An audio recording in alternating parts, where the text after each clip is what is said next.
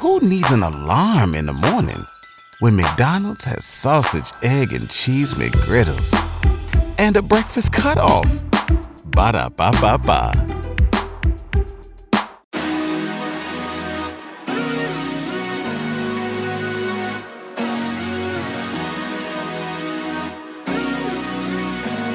Hello, everyone. Oh my God, we're here. Oh my gosh. It's happening. I've missed you, ladies. Oh, you too, gals. I know. This podcast is going to be a bunch of us, or a lot of us, just catching up and then getting rich. Oh, yeah.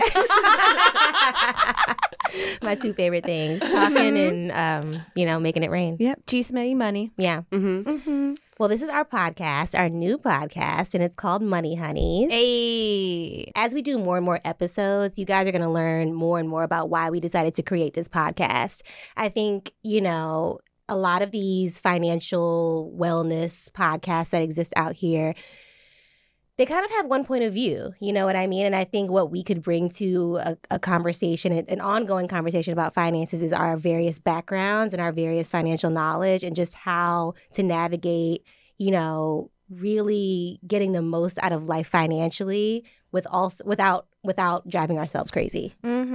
I think we've had to learn a lot of this stuff from just dry articles or from experiences that we have to fumble through and just from people that don't really resonate with us.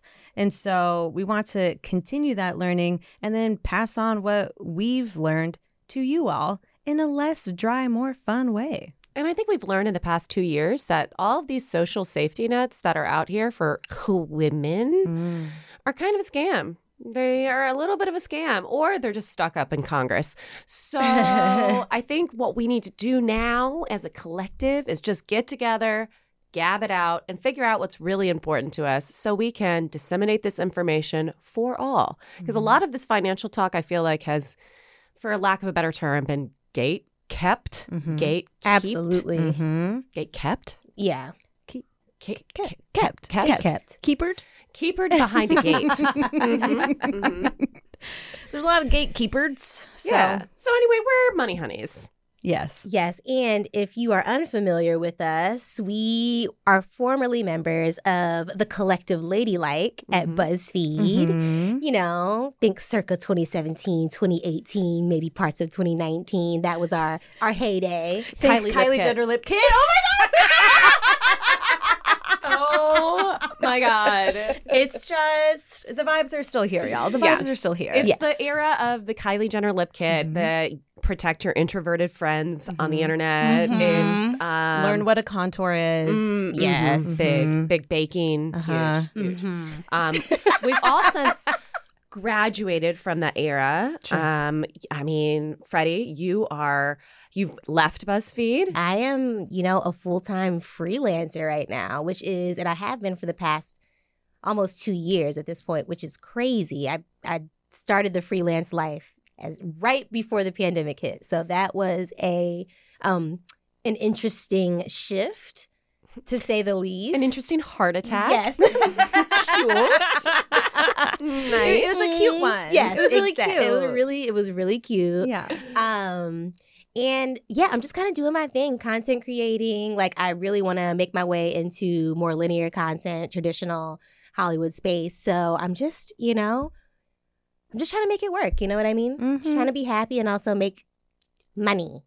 Shmoney. Well, you should know that I'm producing a show right now. I'm not going to talk about what show it is, but your name came up a couple times. So you may be freelancing. It may be feeling like the free part of freelancing at this point, but I promise you are talked about. Oh my gosh. Yep, in some circles. So, well, wow. And that is what encouragement and friendship looks like, ladies and gentlemen, because I had no idea. So thank you for that. And Shanti, you are doing big things too, right? Yes. So I left BuzzFeed in October of 2019. Also just a little bit, couple of months before the old pandemic. But I've been doing a lot of branded directing. And so mix of creative producing, mix of directing, all that stuff. Making a short, just doing more of that this year. And then eventually getting into the linear space as well as Miss FK Ransom also talked about. So yeah, we're making our way. You're holding down that freelance lifestyle as well. Holding down that freelance lifestyle. I love it. I mean, well, wait. Before we move on, though, Devin, I still want to hear more about what you've had going on Oh, yeah. the past couple of years. I mean, I left BuzzFeed a month after Baby Chantel in November 2019. Swiftly lost my job. I moved to NBC, lost my job in June, and then again switched to the freelance lifestyle, which I have to point out, I don't know if there's a financial podcast out there hosted by 3 people who are freelance. I feel like when we talk about budgeting, when we talk about finances, it's always done from the perspective of people who have full-time jobs and are salaried.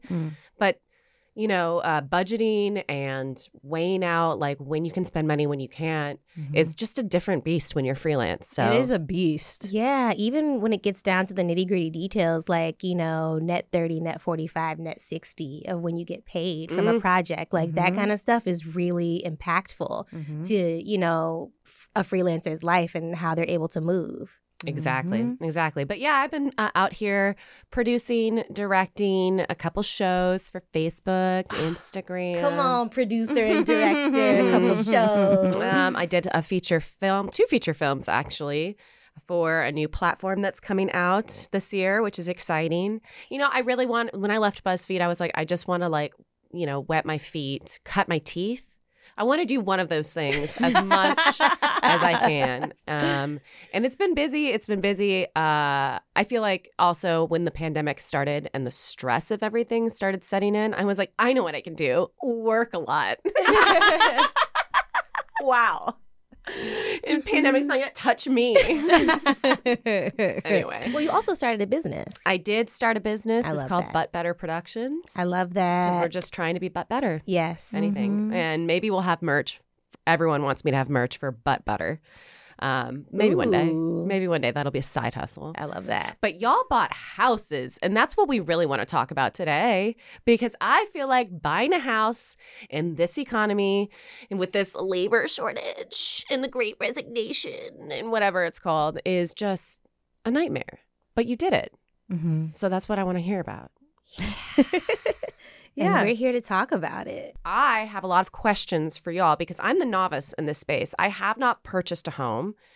Chantel, you've been around this block before twice, which is Yeah. crazy to me. And then you just bought a home. I did. So, yes, I'm on home number 1. Chantel's on home number 2. Chantel's actually helped me a lot with my home buying process and just giving me advice and tips along the way. So, I definitely, you know, would consider her really an expert at this point. There's always more to learn, and that's sort of the point of this podcast as well. But I definitely value the information that you've shared with me along the way. So, I really am excited to sort of tag team with you and share this info with Dev and the rest of our audience. Well, thank you, gals. I don't consider myself an expert, but I don't know. I mean, you just accumulate knowledge along the way, especially if you do it once yourself, and then you. So I bought a place in 2016. Then my partner bought a place this year, and so I helped her along. I helped her a lot along the way, and then now other friends of mine are also taking the leap and buying homes, and so I've just been able to keep learning and keep dispelling that information as time has gone on. For anyone who's like new to this space, just jumping right in, what, other than having a home and living in it and choosing one and that's perfect and it's cute and it's a fun process, whatnot, what are the like generational wealth benefits that come from having a home? Why is it so important? For anyone who's just kind of tuning into this process, maybe just starting to think about it, or for someone who maybe didn't grow up in a house, maybe, you know, has lived in an apartment or has rented their entire lives, what are the financial benefits from having property? So here's just one small little example. So say I buy a place today for whatever, $500,000. And then if I don't move out of that place, I have kids, I die, I pass that on to my kids. By the time that happens, that house, say it'll be worth $1 million, keep the numbers simple. So if I bought it for 5, sold it for $1 million, or if I bought it for 5 and it's worth $1 million by the time I die and pass it on to my children, by then the house is paid off. So then if they sell that house, they're making $1 million because the mortgage is done. It's paid off. And so then me dying and passing on that house is as if I'm giving them an inheritance, something that usually only very rich people have. I'm giving them an inheritance of $1 million because I bought that home for $500,000 way back when. Wow. And so it can accumulate really quickly. Or even if I don't raise my kids and die in that house, but if I keep that house, sell it, and then get into something larger, you can see how quickly your wealth can accumulate. So even if you just basically, if you just make $100,000 or $200,000 on each house, you can see how that puts you up into these higher brackets the more you go. You're making your money. You're making your money. Work for you. Exactly. Wow. Exactly. Because there's always money that you can invest into a home. You've done a lot of upgrades. They're beautiful. So you can do upgrades, you can do whatever, or you can do nothing. And in a market specifically like Los Angeles, that value is going to keep going up. You can buy $1 million house in Silver Lake. That's a teardown. Yeah. You know? Oof. Yeah. I mean, I feel like we always joke around about, and even the internet in general jokes around about going on Zillow or Redfin and seeing these literal, I mean, it's just trash. It's barely a foundation, maybe 4 walls. No, yeah. Maybe 4 walls. And it's, $600,000, $700,000, $800,000 in the LA area. And it's real, it's true. And there are so many people who have accumulated all of this wealth who will buy that house and flip it and make more and more money. Or companies, right? Yeah, or companies. My favorite thing about looking at those houses on Redfin or Zillow is there's always a washer machine somewhere in the house. Like it may not have windows or steps, but there it is. There's the washer machine. You know? It might be in the backyard. Oh yeah. It might be on the patio. The bathroom. But it's there. But it's there. There's a washer dryer in unit. It's yours. Come and get it. Yeah. A possum might be living in it, but it's But ours. it's there. But yeah, so it's really easy to see how real estate is a great way to honestly make money. Ugh, I love that. So because I'm in the dark about a lot of these things and was coming into this, I felt like I needed to fill out the experience of home buying so I kind of understand the layout with some context. So I wanted to start the segment out with little rapid fire facts. Pew, pew, pew, pew, pew, pew. That's right. That's right. So we can kind of see where we are in the general landscape, and then we're going to talk about the emotional, the personal, and what your experience, right? Because y'all are the experts in this episode. So rapid fire fact number 1, which generation do y'all think makes up most of the U.S. population in 2021? We got A, baby boomers, B, Generation X. I don't actually know what generation that is. Not them. C, millennials, or D, Gen Z. Which population do you think takes up the most space in 2021? When you mean most space, do you mean just like the highest percentage of the population? Yes. The majority of the population. I could have phrased that better, but I didn't. Something leads me to say millennials or Gen Z, but I'm wondering if it's because that's my ecosystem. You know what I mean? Like, I don't know. I think millennials, because boomers were the biggest generation, the baby boomers, and then the boomers all had us, and we're mainly millennials. You're correct. And that fact actually surprised me because I thought it was going to be boomers. I really thought it was going to be the boomers. Just because they procreated and they made an even larger segment of the population, which is us, but everyone hates us.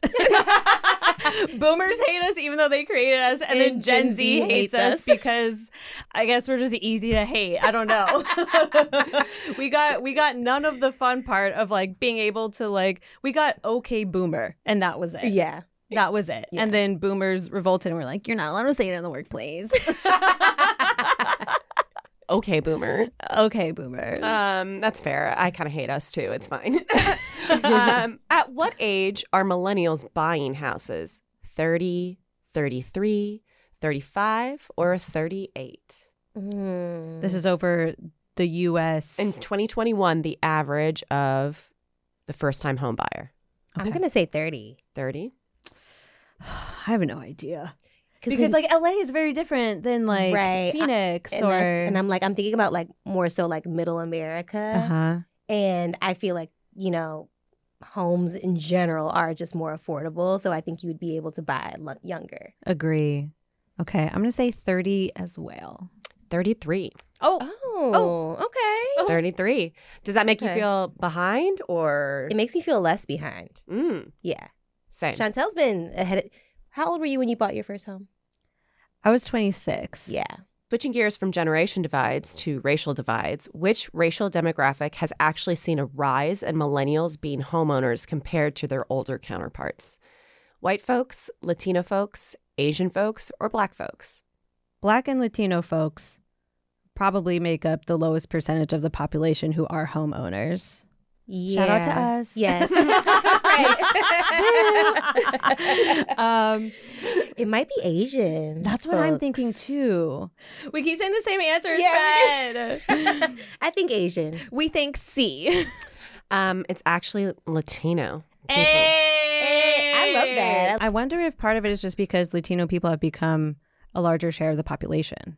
If you went on a road trip and you didn't stop for a Big Mac or drop a crispy fry between the car seats or use your McDonald's bag as a placemat, then that wasn't a road trip. It was just a really long drive. Ba-da-ba-ba-ba. At participating McDonald's. Everybody loves McDonald's fries. So yes, you accused your mom of stealing some of your fries on the way home. But the bag did feel a little light. Ba-da-ba-ba-ba. Who needs an alarm in the morning when McDonald's has sausage, egg, and cheese McGriddles and a breakfast cutoff? Ba-da-ba-ba-ba. Yeah, and it's also, while this population is on the rise, right, of millennials in that racial demographic buying house, it's still significantly lower than everyone else. Yeah. So, yay! But also, like, we got work to do. Let's go to our little break. Let's do it. We did some deep breathing over the break. Now we're just reconnected into the topic du jour, which again is home buying. And once again, I know nothing about home buying except Redfin is fun. Love Redfin. It's my favorite home buying app. I mean, it's my favorite app on my phone, I think. It's a serotonin boost. And then I remember that I don't think I can afford. Okay. Maybe you could. Maybe you could, Dev. So this is where we're just going to hop in right here because basically this is going to be an interrogation where I ask y'all all of my questions because I am in a place, to where in 2022, I just turned 33. Whoop, whoop. Patrick and I probably want to buy a house first together and then go from there, if you know what I mean. Hell yeah. So this is the year where I feel like I want to make the moves in this direction, but I want to hear from y'all about where you were mentally and emotionally before deciding to take the plunge. For me, I always knew that I wanted to get into a place as soon as I could. So I was very much looking at condos because I knew that I couldn't afford a single family home at that time. And so basically out of college, I was just kind of trying to save as much money as I could because I knew. But why? Like, why did you want to get into a home ASAP? Like, was there something in particular that drove you to that desire? Yeah, because I feel like that goes against the grain for like what millennials usually do, where they get out of college and they want to pay off their student loans immediately. What about you? What made you focus in on real estate so quickly? So part of it is that for my college, I was able to get a shit ton of grants and scholarships. And so my loans were almost nothing. Oh, we love that. Wow. It was like, I just got chills. I don't know if it was like $5,000 or $10,000 or something. Oh my gosh. I know. And so it's crazy how much of a leg up that can give you, which is dumb because my partner who makes more money than I do still has so like tens and tens and tens of thousands of dollars in loans, but I don't. And so that's a huge, huge part of it. And I realize I'm very lucky for that. The other part of it is that I'm from LA. And so because of the industry that I knew I wanted to get in, I knew I had to stay in LA. Mm. And so it didn't sit right with me to be like, I knew that out of college, like I couldn't go back and like move in with my parents again, you know, just emotionally and whatever. And so it didn't sit right with me to be like renting a place in the city that I'm from, but then also in like my parents are like 20 minutes or 10 minutes away or something. Like it just felt weird, you know? I was like, why am I need to like buy something. So then the other part of it is I didn't move back in with my parents, but I moved back in with my grandma. And so I stayed with my grandma basically until I had enough money to buy the first place that I did. So switching gears, you were in a different time of your life, Fred. Yes. You were a little bit older. Yes. When you wanted to buy your first property. Yes. And did you have student loans from Howard? Yes. Okay. Okay. All yeses. Okay. Okay, so 2 different millennial experiences. Here we go. post-college, I did a lot of, being in the entertainment industry, especially just starting out, you make pennies. I think most of us know that. I moved to New York City making pennies and worked there for 2 years. And somehow was able to make it work. And I look back and I'm like, how did I? Yeah. It's because we got bougie. Yeah. We got older. Yeah. We got bougie. That's so true. That's Our so backs true. started hurting. Yeah. Literally. We need the good pillows. Literally. Or That's I'm like, exactly we just what it got old is. and bougie. And then I ended up moving to LA and I got an internship at BuzzFeed. So again, that was also an hourly rate. Maybe $12 an hour, $15 maybe. When we started, I can't remember what we when you making. started, it was $10 an hour. When I started, it was 10. Yeah. And then the class after me, I think, got bumped up to 12. like 12 or 15. Yeah. Crazy. Yeah. And so I did not grow up knowing too much about how to make your money work for you. Mhm. I just know, and it's similar to Chantel, just save. Mhm. Don't spend your money at all. Mhm. That's all I ever really went by was just save, save, save. Mhm. And so that is kind of what I did once I started working.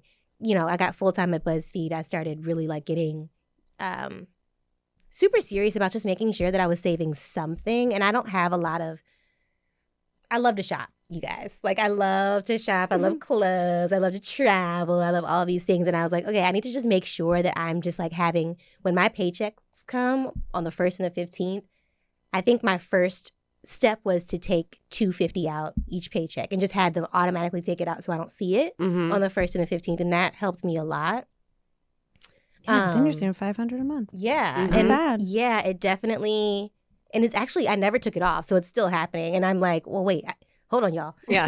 Yeah. I'm not W-2 anymore. You can't. but it's actually, it does still help. It Yeah. really does still help. 2021. What was it about that year that you were like, bet, let's do it? It was 2020 where I first was like, okay, I'm going to look for a real estate agent and see if I can start making actual moves towards home ownership. And I think it was because I had been sitting in my apartment all of 2020, not doing anything, not going anywhere. And I was like, I've got something. What is happening? I was like, my money is just being poured out every month to this man for rent for this apartment. I'm just sitting in here. I don't have any real outdoor space. Mhm. What is happening? And so when I went into asking about loans and seeing what I could get approved for at that time, because I had just become freelance right at the end of 2019, they wanted more proof that I'd be able to pay my mortgage. I had just a few months of income to show them as a freelancer that I could pay, but they were like, you need at least 2 years. And I was heartbroken. I was heartbroken. I was like, but wait, I have savings. Look at how much I have in reserves. I'm fine. They needed more proof. So I was very upset because it had taken me a while to even get to the point of being ready, and then to be kind of shut down in that way was Traumatic. gosh, well, I just can't do anything. I'm just going to be in this apartment, I guess, and this pandemic's never going away, and I'm just going to die in here. That's just how I felt. Depressing. I was actually very upset, and I was like, I'm trying to do the right thing in my brain, right? The quote unquote the right thing. I'm trying to make whatever moves that I can with my finances that I feel comfortable with and that I'm able to do in my brain, and everything else seems to be stopping me from doing that. Fast forward, so my real estate agent, she was telling me, she was like, okay, we'll circle back. She was like, we'll circle back at the top of the year. It doesn't have to be 2 years, but let's see what happens with a full year of freelance and we'll revisit, getting approved. And so she was very like, fine, it's fine. Like, I'm not going anywhere. She's like, I'm not going to like disappear. She's like, we're going to work towards this. You're going to be okay. And then like when tax time came around in 2021, I was able to submit my tax information, all of my finances from the year of 2020. And I ended up looping in like my loan brokers into like my whole tax email thread with my accountant, and just so that he could see where I was. Mm-hmm. I did not realize he was going to pre-approve me right then and there. Like, I thought that I had like another year or so to go, but he was like, no, you're good to go. Like, let's get going. And I was like, I had like stopped going on Redfin. I had stopped going on Zillow. Like, I just had put it on the back burner and was like, I guess I just got to wait. And then he was like, you're ready. And then I was like, okay, if I'm ready, then I'm going to strike while the iron's hot and just try to get it done. So that was my like really long drawn out story of like how it happened. But it was very emotional, very upsetting at a lot of points. And then just like shocking, and then like a whirlwind, and then hunting. And like it was all of these things at once. So You kind of made it sound like dating a little bit. A little bit. Yeah. You deleted all the apps. Yeah. And then re-downloaded them. Because part of literally it what was. is that whoever your lender is, they're about to loan you multiple hundreds of thousands of dollars. It's going to be like the biggest loan of your life.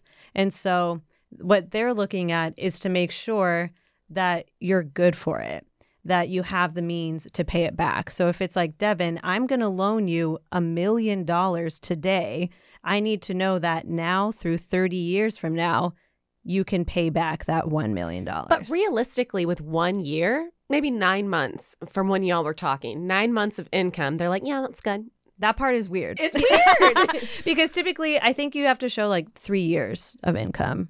Or I think like typically. It might just depend on the loan size. Yeah. And I think, well, for me too, I was also talking to various lenders at the beginning, and they were all telling me sort of the same thing. And then my real estate, I think, my biggest advice, if you can make it happen, is to find a real estate agent who has like a really good rapport and almost a team of brokers that they work with.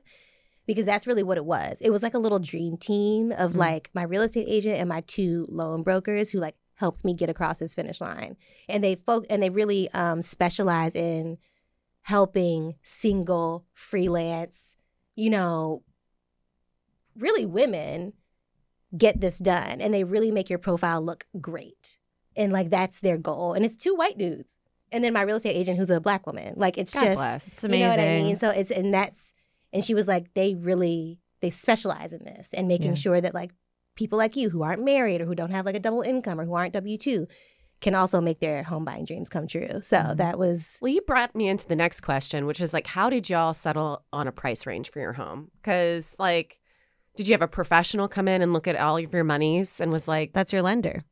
That's so you're getting pre-approved for, that's basically your budget.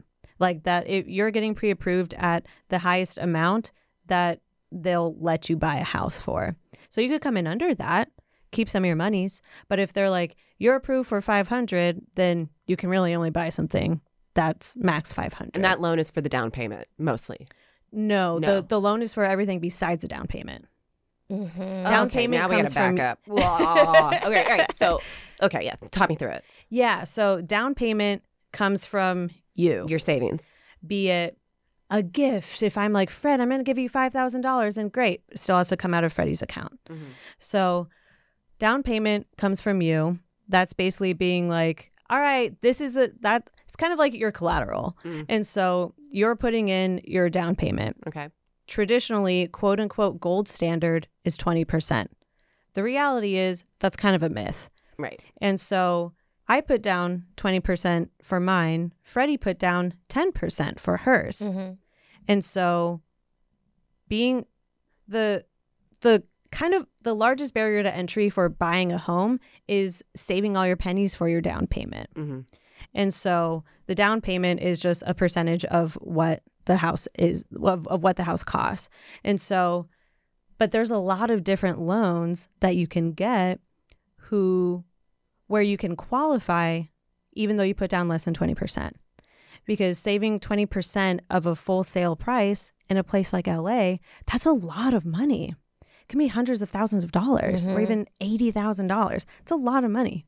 And so saving up half of that, saving up 10%, there's loans where you can save up 5%, loans where you could save like 3.5%, 2.5%. And so, and the point of those loans is that you don't get punished, or you don't get you don't have like severe consequences with like interest, right? If you're putting down 3 or 5 or 10%, like they help you just sort of balance out so that you're not, essentially like punished for not putting down 20% up front. Yeah. Okay. Yeah.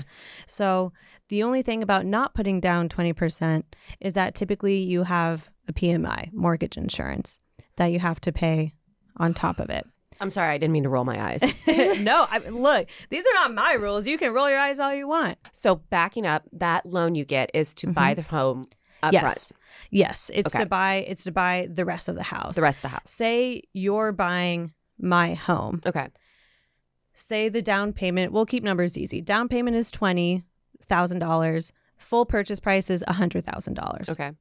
So that $20,000 that you give me gets wired to me. Seller, I'm happy I have $20,000. But then I'm like, hey, the full purchase price is $100,000. Where's my $80,000?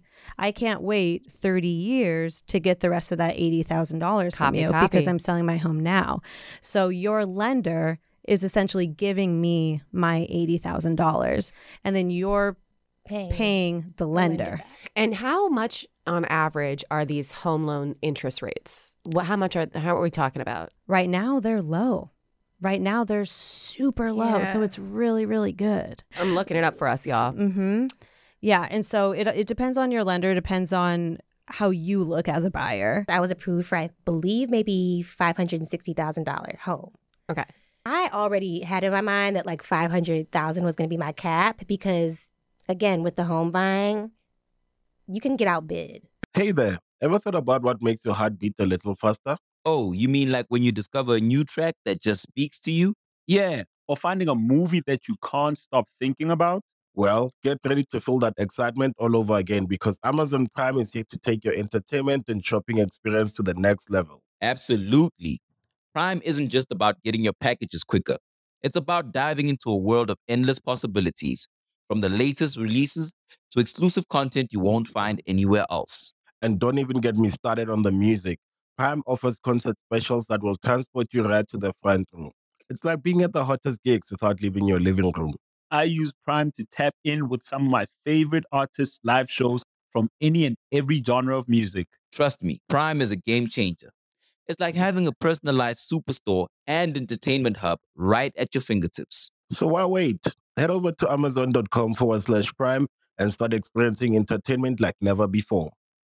So for me, it's like I'm going to just look for $500,000 because who knows? I may end up there at $560 by the time this is done while I'm competing with other buyers. Right. You know what I mean? So in general, I always go with the lowest possible. Like I'm like, what is the cheapest house I can find at a sale? You're like me. When we walk into a store, we go to the sales section first. Straight to the sales section. Yep. Yes. Why am I going to pay extra money if I don't have to? Right. Why? I like this shirt. It's on sale. The sale is it influencing why I like it? Maybe. By the way, it's 3.8% for a 30-year fixed loan. For 15, it's 2.8. And I don't know what 10/6 ARP or ARM. Yeah. Sorry, guys. We're serious about this stuff. Okay. So you got approved for $560. Yeah. And you got approved. Do you remember for what your condo? I don't remember. This was years ago, though. Yeah. I don't remember what my approval letter was for, but my condo was $350.50. And I knew that I was going to have a roommate immediately. My best friend from college. Shout out to Julie. But so that also was a factor into like my mortgage and stuff because I knew that we'd essentially be splitting it. Okay, so you get the loan. Mm-hmm. You get approved. You get pre-approved You for get your loan. pre-approved for a loan. Which a lot of times. Okay, pre-approved or approved? Like, what are we talking? What's going on here? Pre-approved is basically so a lot of homes require you to have a pre-approval letter before you even go in to see them, especially during pandemic, because they don't want to be exposing they don't want to be exposing themselves to people who actually can't afford these homes, because we're all trying to minimize our exposure. Sure. And so they need to know that the person who's coming in to tour that home can actually buy that home. Because there's a lot of looky-loos. Yeah. There's a lot of looky-loos. I was a looky-loo for like 2 years. That actually happened to Pat and I. We went to an open house and they were like, no. Yeah. They were like, we smell a scam off of you guys. Bye-bye. Yeah. So nowadays, in regards to the Los Angeles market, you need a pre-approval letter to view a lot of homes. Yeah. Okay. Wow. Okay. So the pre-approval letter is just like, hey, we think we may go on a date with you. It may cost $560,000. We are thinking about it. And then the approval is them actually putting the money down. Yes? Mm-hmm. That all happens in escrow.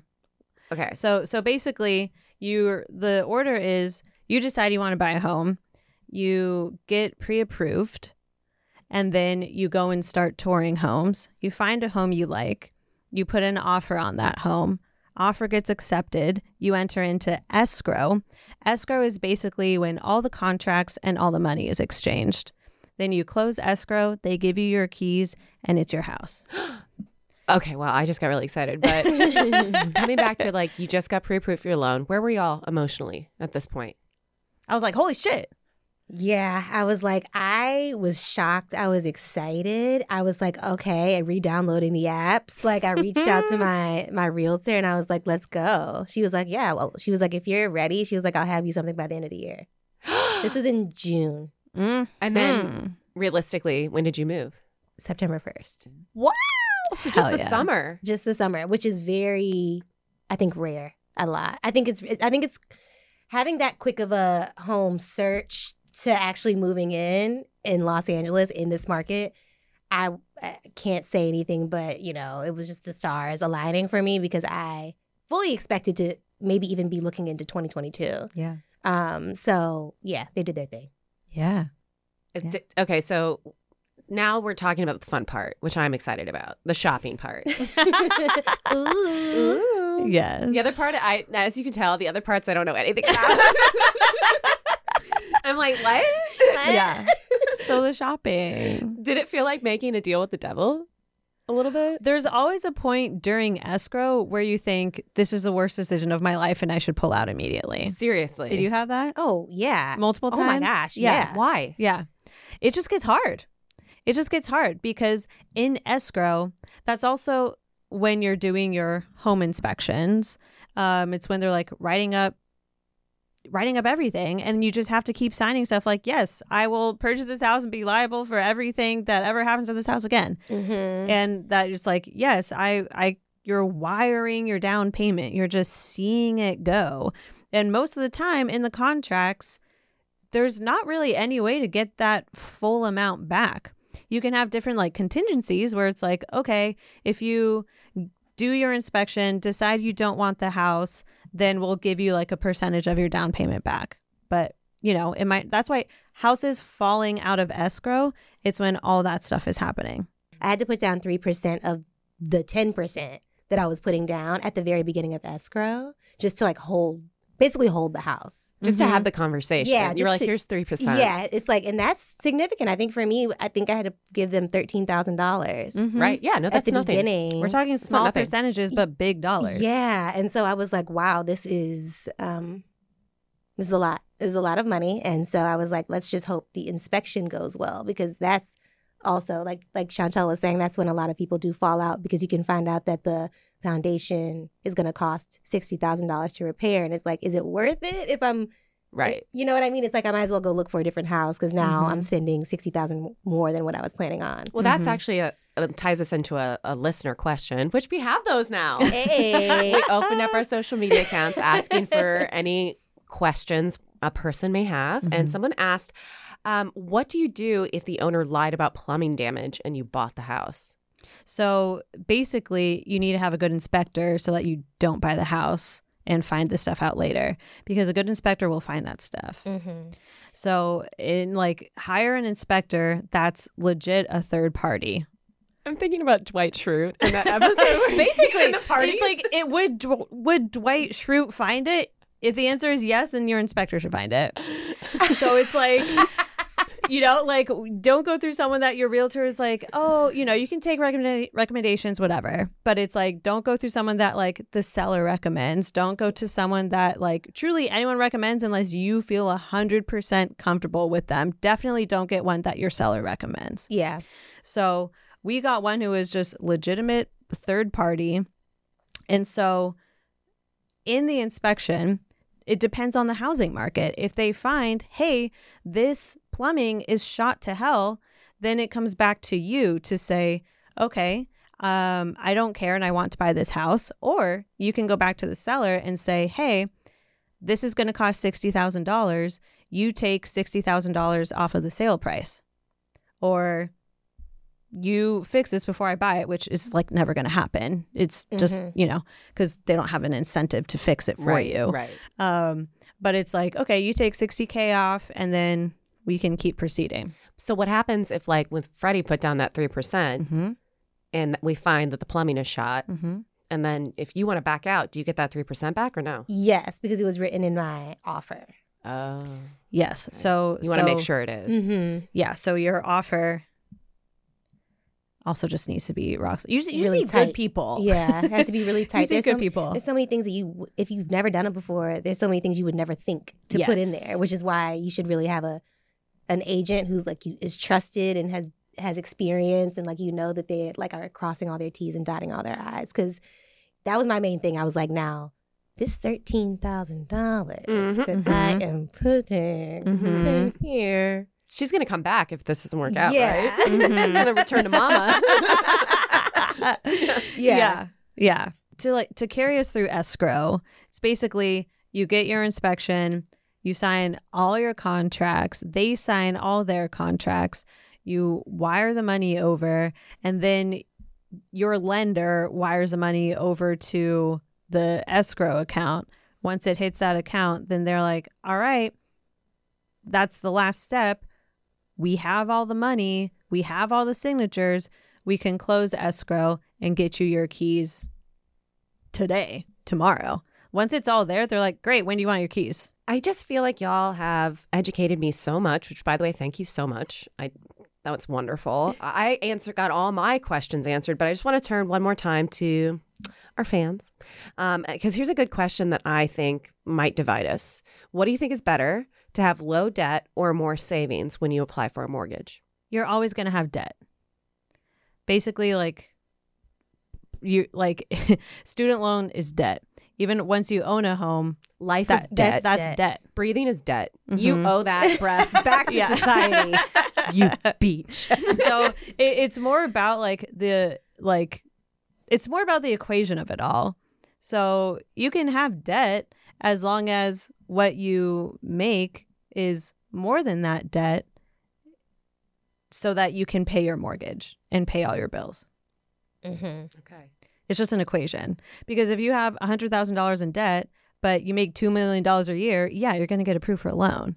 But if you have $100,000 in debt and you make $150, yeah, then it's going to be a little harder. So figure out your equation. Copy. Got it. So as two single gals who bought homes, as you know, on a single income, what is the number one tip you give to somebody when it comes to like auditioning people for your team that you were mentioning? Something that was important to me was just being able to vibe well with my real estate agent. I started with that because to me that felt like the main source of like where I would get my home from, right? I was like, I feel like I'm going to be mostly in contact with this person. Like, this is going to be my ride or die, essentially, until we actually close something. So for me, I was like, I really want someone who understands sort of almost my emotional stance at that point. I wanted to, because I was very emotional about it. You know what I mean? Like, even just talking to her initially in our first conversation, I started tearing up because I just really wanted it so bad, And how'd she I just handle wanted that? her to believe in me. She was so, I mean, so again, how I found my real estate agent actually was a recommendation, but she also went to Howard University. So she went to the same college as me, which is a historically Black college and university. And she's a woman living in LA. So, and she may be 35, 36, so also young and like had not so long ago bought her first home. So she very much was like in line with, I think, like my ideas and my morals and my values and just like my worries and concerns. And like she is married and like has that other income, but it wasn't always the case. You know what I mean? So for me, it was just finding someone that aligned and understood my perspective. Any other hot tips, that proprietary knowledge that y'all want to give to our listeners about home buying, the process? A big question we get is about our credit score. I saw on our user submitted content. Like what is that? What tips do you have about your credit score? Are there any hot tips that we've missed in this process? Yeah, so you definitely want a good credit score.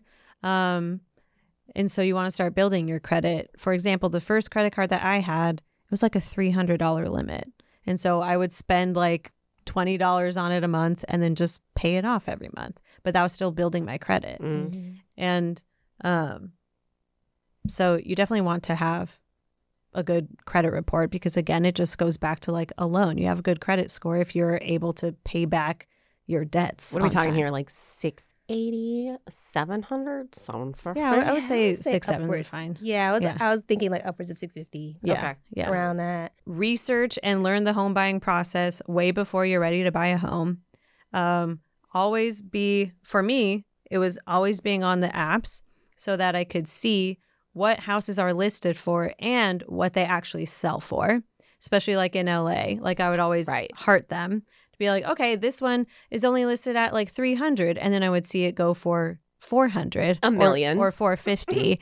And so like following it through there, which takes a couple months, but that way you know, okay, what are things listed for? Always look at the price per square foot. Oh. That's what I always look at on those apps. Elaborate. So you can have a house that's $1 million, say it's 1,500 square feet, or you can have a house that's $1 million and say it's 800 square feet. Right.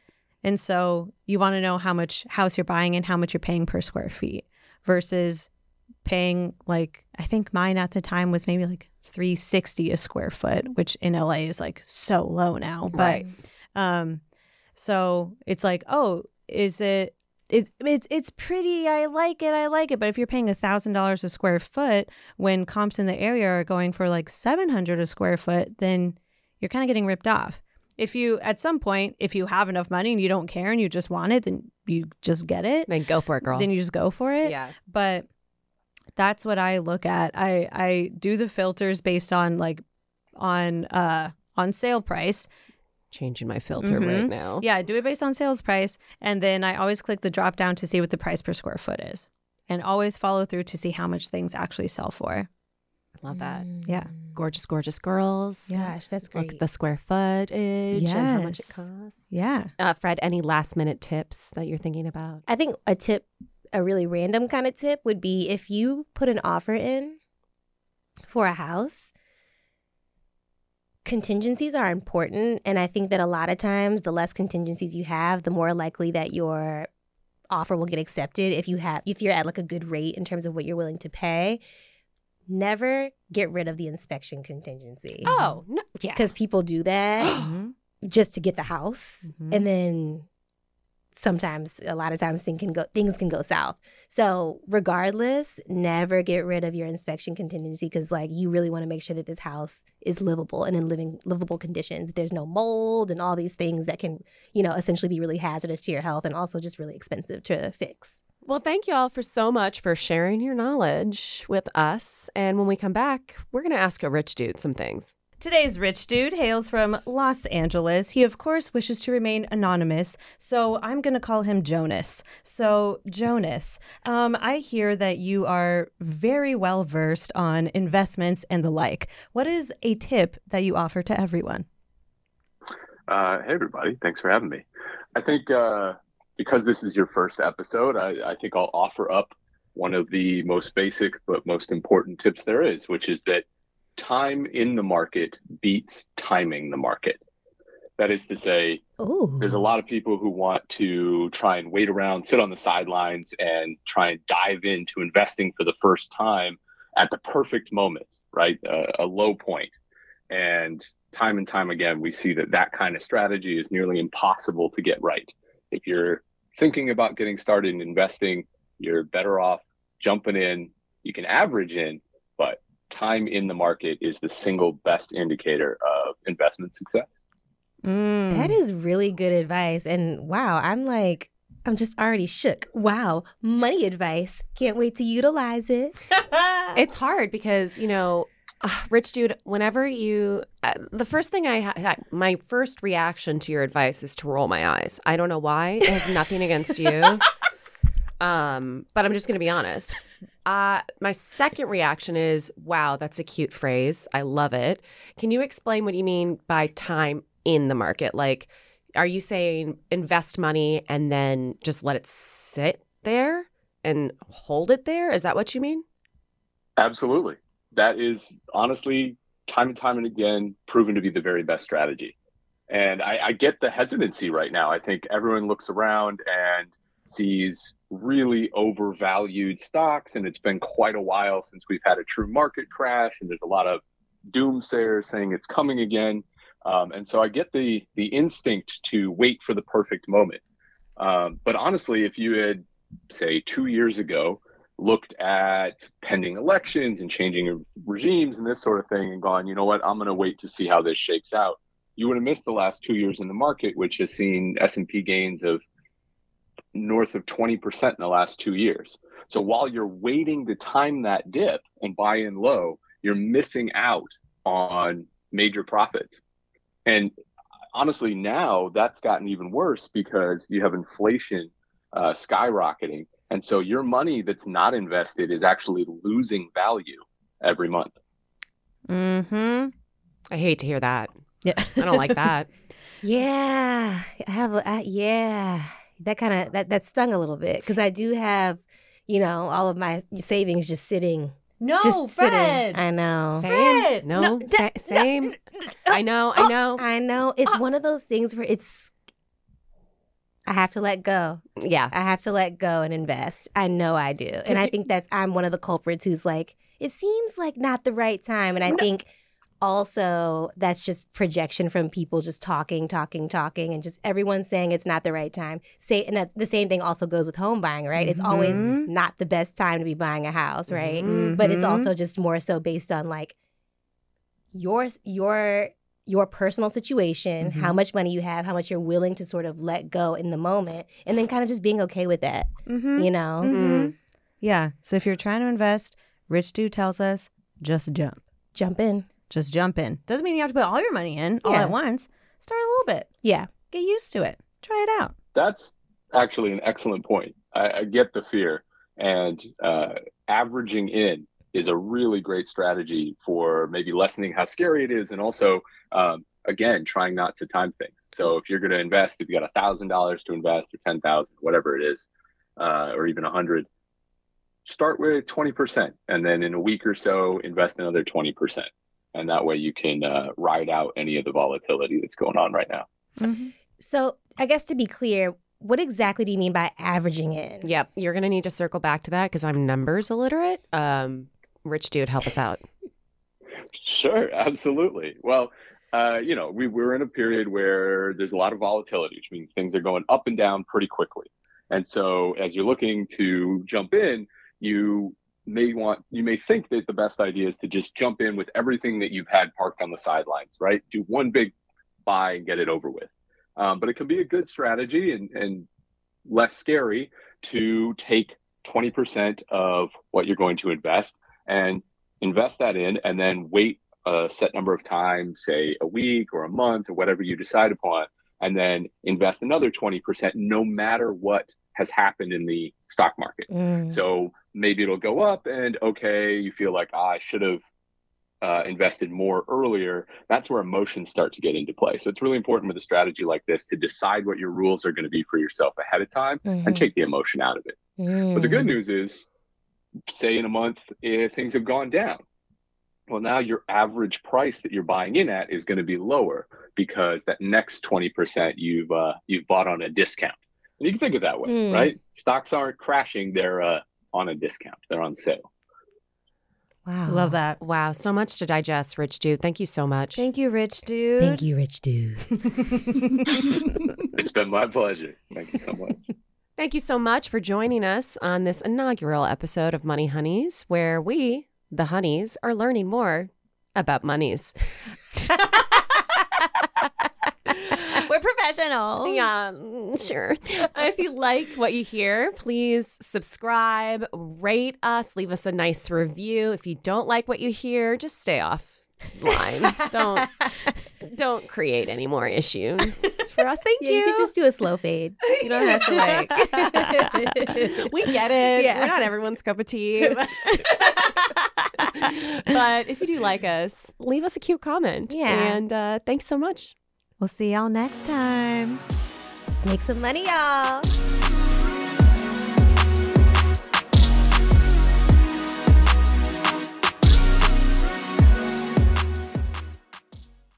Hey there, ever thought about what makes your heart beat a little faster? Oh, you mean like when you discover a new track that just speaks to you?